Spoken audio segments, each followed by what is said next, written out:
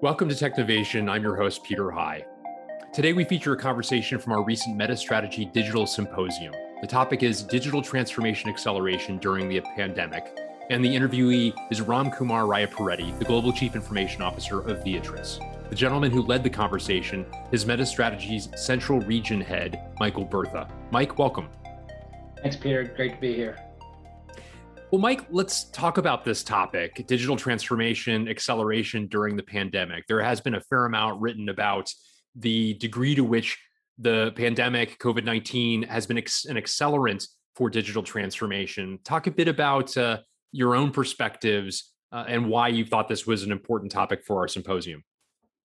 Sure, Peter. So we look back to the timing of this interview. We're at the time in early 2021 where we're just starting to see the light at the end of the tunnel.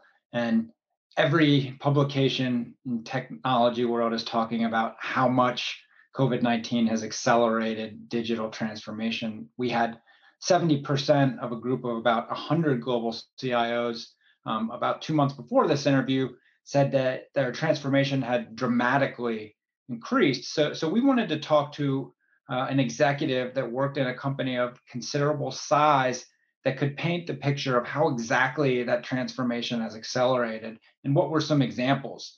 And since Ramkumar was in the pharmaceutical industry at Viatris, we thought it would be particularly interesting given the times we were living in. Well, let's get into the specifics of Ram Kumar's story. You mentioned he is as I mentioned earlier as well, the Global Chief Information Officer of Viatris. What were some of the confluence of factors that made his story in particular so interesting? Yeah, well, first and foremost, a very dynamic leader, and he's had a very impressive career at many global pharma companies. So he's seasoned in this space and by all means an expert. Also, as you'll hear in the interview, he's really a leader that cares about the well-being of his teams, and he did some really interesting things to make sure teams felt they were staying connected and being supported during this remote work period. Also, he shared a lot of instances where he had adopted digital technologies typically reserved for the other industries not traditionally used in pharma. So, for example, at one point, he borrowed some AR and VR technology from the gaming industry to ensure continuity of operations in some of their manufacturing plants, what I thought was really cool. And I think what's most impressive about Ram is at the time of this interview, he was dealing with this, I'll say, quote, double black swan event, in that one, he was managing through COVID implications, like all businesses in the global economy. But two, he was also simultaneously managing the merger of Mylan and Pfizer's Upjohn unit and working towards some very steep synergy targets. So managing these two events while also accelerating their digital transformation is no small feat. We are really privileged to have him come in and share his story. Yeah, very interesting. As you say, Viatris, in fact, formed by the combination of those two units. And now for a word from our partner, Tanium, and the company's co-founder and chief executive officer, Orion Hindawi.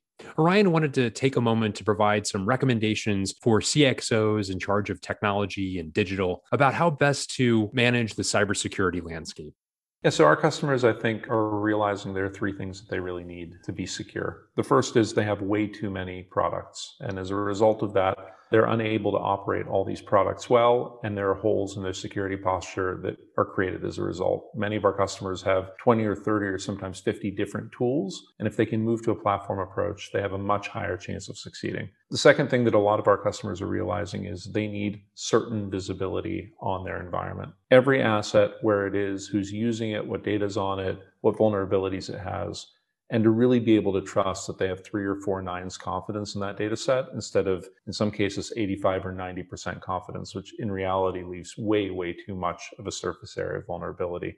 And the third one is they need to be able to remediate problems they find instantaneously, at scale, globally, even over slow links, even over devices that are not easy to reach. Because without that capability, unfortunately, even if you know that there's a problem, you're still going to get hit by the security event that comes after it because you can't fix it in time. And so between that platform approach, being able to have really, really comprehensive visibility and having really strong control, our customers are seeing a huge upgrade in their capability. And now for a word from our partner, Aptio. Digital transformation is a journey, not a destination. Technology decisions teams make today determines the success of tomorrow. That's why Aptio is dedicated to helping companies harness the power of trusted, actionable insights. It's called Technology Business Management, and more than 60% of the Fortune 100 are already using it to speed their innovation. Learn more about how Aptio can help you connect your technology decisions to better business outcomes. Visit aptio.com. Well, Mike, thank you so much for that overview. Why don't we get right to that conversation? Digital transformation acceleration during the pandemic, featuring Ramkumar Rayapuretti, the global CIO of Viatris, and our own Michael Bertha. Ram, welcome. You've had a busy couple of years, to say the least. So let's talk through a couple of the events here, just to set the context for the backdrop of this conversation.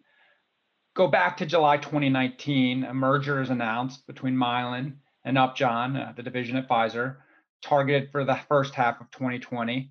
This inevitably launches you into integration planning mode. Then COVID-19 hits, enters the picture in first quarter of 2020, launching the need to basically rethink everything you've ever known. This leads the deal to be closed to the back half of 2020. And then just here in November, the merger closes, you start trading on the NASDAQ, and then the company announces a $1 billion cost synergy target by 2024. Did I miss anything at a high level? No, thank you, Michael, for having me, and good afternoon. No, I think you got it. You got it really well, right? And I think one of the interesting things is I was on a plane when the deal was announced. I knew, of course, it was going to be announced. Then COVID almost, I got the depth of COVID when I was on a plane again, visiting India. Could you talk a little bit about some of the aspects of your digital transformation and which of those dimensions have accelerated as a result of the pandemic? It's interesting because especially we, at that time, were Mylan, and then obviously we became Viatris at this point, were more because a traditionally manufacturing company. We were a company that focused on being at work every day and working. And then to get home one day on a Friday and then find out somebody got COVID at work and going back Monday, the entire company has transitioned. So you're not going back into office. I had to thank the IT team because more than me, everybody came together, no excuses, and over the weekend enabled the company to transition from somebody who comes to work every day to virtually work and no business disruption.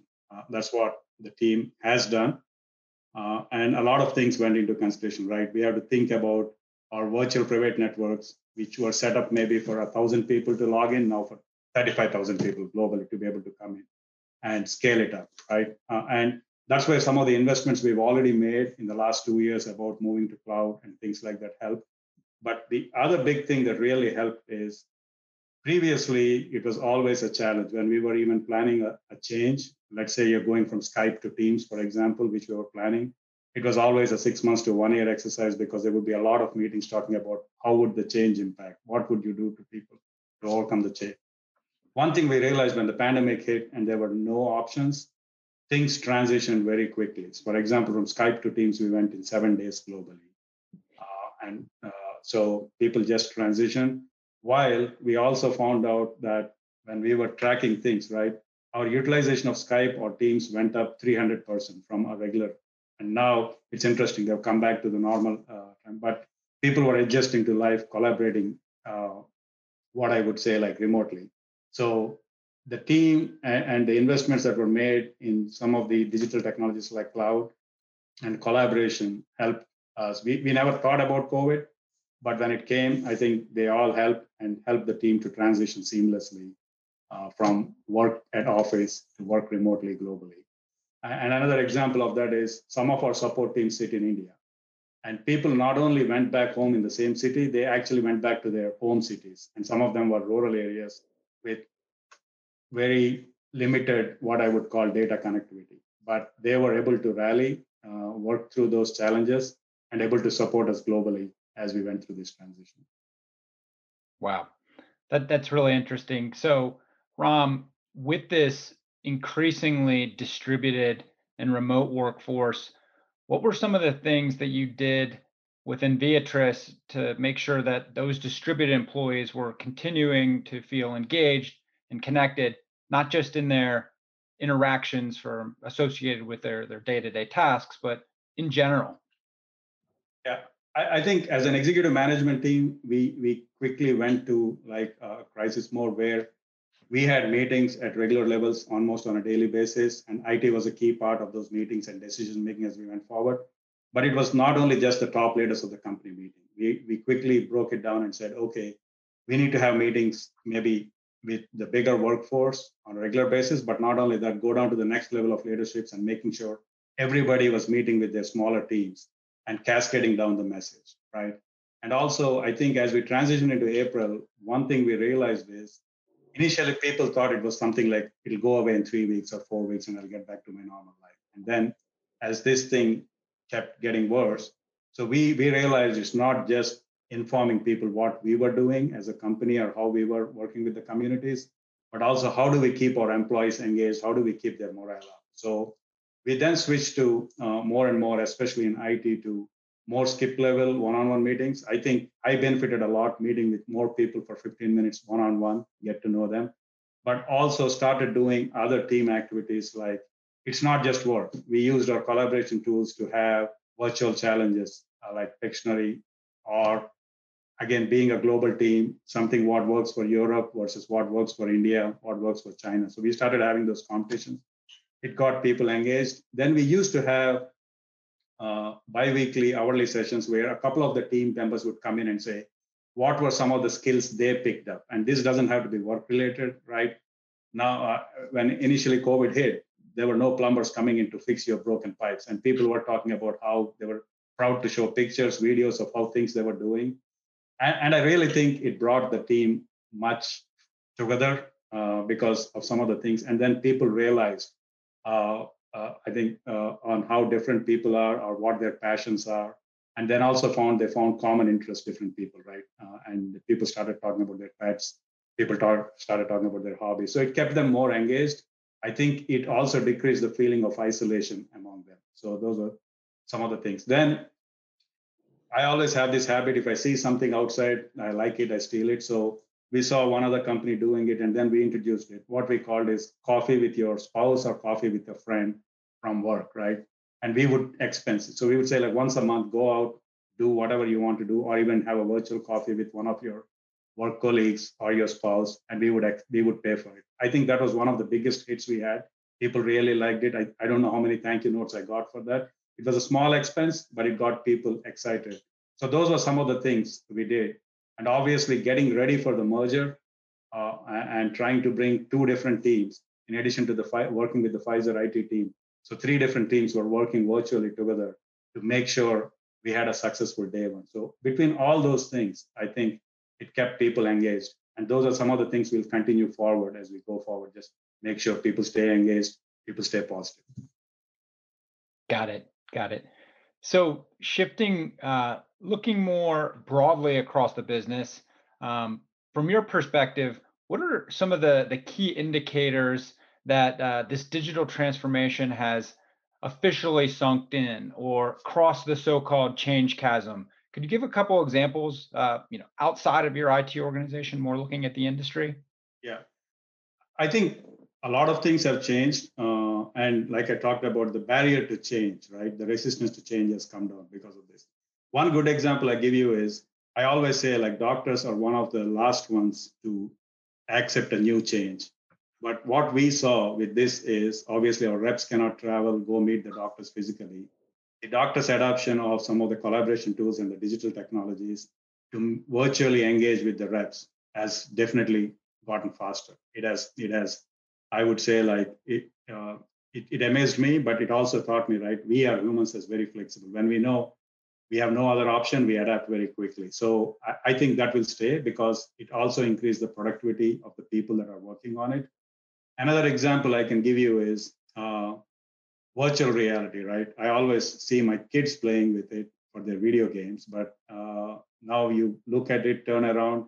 We use Microsoft HoloLens. Now we are piloting to see like when we do tech transfers from our research and development to our manufacturing plants, usually a big team travels to the plant to help the plant prepare to take over from the R&D and get into commercial manufacturing. Now we can't do that, even though our plants are running.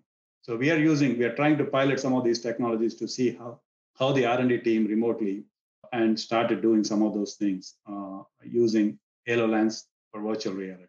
We're using the same technology now. We are not letting our technicians to our manufacturing equipment come to our manufacturing plants, but now we can use the same technology to help us troubleshoot some of the issues with our equipment. So these are some of the technologies which I don't think would have been adapted this quickly if this didn't happen.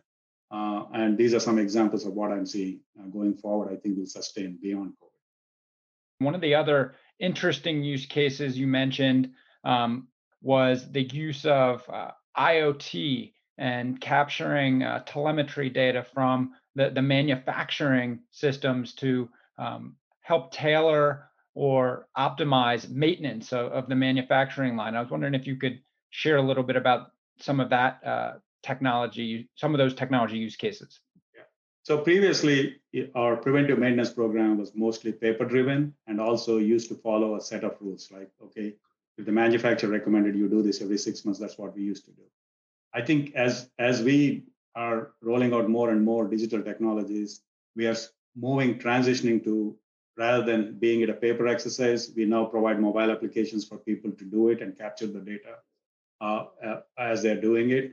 And then on the back end, right, you're looking at the data and then saying, like, what are some of the things that are telling you a story, right? Like predicting if something is going to happen. So rather than wait for, let's say, a machine to break, we are using that data now to say, like, okay, maybe I don't wait 6 months to go do this maintenance. Maybe I should do it now because this data is telling me I need to go look at this particular piece of equipment, probe, or whatever it is. So that's one good example of what we are, how we are utilizing, and we plan to expand that as we go forward. And I think one of the challenges, and initially with IoT, I thought, okay, I have old manufacturing plants and all my sensors are old. How do I do it? But I think as this technology evolves, you don't have to replace your probes. You don't have to replace most of your equipment. There are add-ons that will let you do it much quicker than it would have been in the past. Interesting. So another biopharma CIO that I recently spoke with described their job is to sit down and put in place the strategy that enables all of the other strategies that have already been developed. So when you think about the future of pharma and the trends that are in your purview, what are some key strategies you see in pharma where the CIOs will play a major role in unlocking the new capabilities? Yeah. Previously, companies used to develop their products and then bring in their IT to say, like, hey, help us roll this out or give me a solution around this. It was always an afterthought. Now, I think more and more IT is becoming a big part of the initial strategic discussions. That's no different at Viatris. Me and my team are more engaged with the business as they're developing their strategies, right? One good example I can give you is I think there's a lot of focus. There is a lot of focus on patient adherence to taking the drugs, right? So we are like, especially with our inhalers and stuff, we are working with our product teams, right, as we develop technologies to put Bluetooth or relevant technologies around those inhalers. So by using an app and the Bluetooth technology around these inhalers, the doctor can get notified when a patient takes a cough, right? At least that tells them, hey, your patient has taken the drug at the right time. Or if they're supposed to take the inhaler twice, 3 times a day, the doctor gets a notification. One added benefit is if, as more and more kids are worried about how their parents are doing or how their medications are being taken, right? This app can be extended to the family members so they know whether their mom or dad took the drug when they need to take. So that's a good example of some of these digital technologies bringing the IT more upfront into product development, and also moving IT from being an order taker to be more serious business partner. And that's what we focus a lot on, teaching our teams on being more business savvy, being upfront with the business, and collaborating with them upfront. And that's another reason, if you look at my IT team, our IT team, we try to hire people from business into IT, because I feel like that technology can be taught much easier than product knowledge or business. Right. So shifting to the other dimension of our introduction, the ongoing integration, as you reflect on the new landscape, particularly some of the things that have accelerated as a result of COVID, how does that position you for the synergy targets and driving towards that integration and transition? Could you talk a little bit about that? Yeah. I think conversely, synergy has made IT one of the popular departments in the company, because there are certain synergies that are driven by IT moving people onto a single platform, because obviously there are a lot of TSA fees we pay to Pfizer as people are transitioning from those systems. But more importantly, business has realized they can exit some of these TSA services much faster, and they can achieve their synergies if IT collaborates with them and moves them off these IT systems. So that is one. And also, just to make sure the business runs smoothly, providing one face to the customer, getting them onto the same IT systems or IT platforms or processes, so they can much quickly present one face to the customer, is another benefit that we get as we transition quickly. So we have an aggressive plan to come out of this TSA and move everybody onto the same platform. So we have taken kind of an hybrid approach, because we had a lot of discussions around, hey, should we take this as an opportunity to completely do a digital transformation, or should we first move people onto the existing systems and then think about digital transformation? So we did not take one or the other. In some areas where it made sense, speed is of essence, we said, okay, we will slow down digital transformation here and move everybody onto the same platforms. But there are some other areas like multi-channel marketing, or especially in your commercial streams, where we saw it made sense to create the new platforms and move everybody onto those platforms, but do it as quickly as possible. So we are doing that. And our plan doesn't end with 2 years. Obviously, everybody moves onto the same platforms in 2 years, but we have an exciting 5-year plan that includes much more digital transformation after everybody gets onto the same platform. And that's what we call our blueprint exercise. And that's where we'll be working very closely with the business, understanding what their priorities are, and enhancing or implementing new IT systems and processes to help the company achieve its blueprint goals. Well, Ram Kumar, Raya Paretti, thank you so much for joining us today. We appreciate it.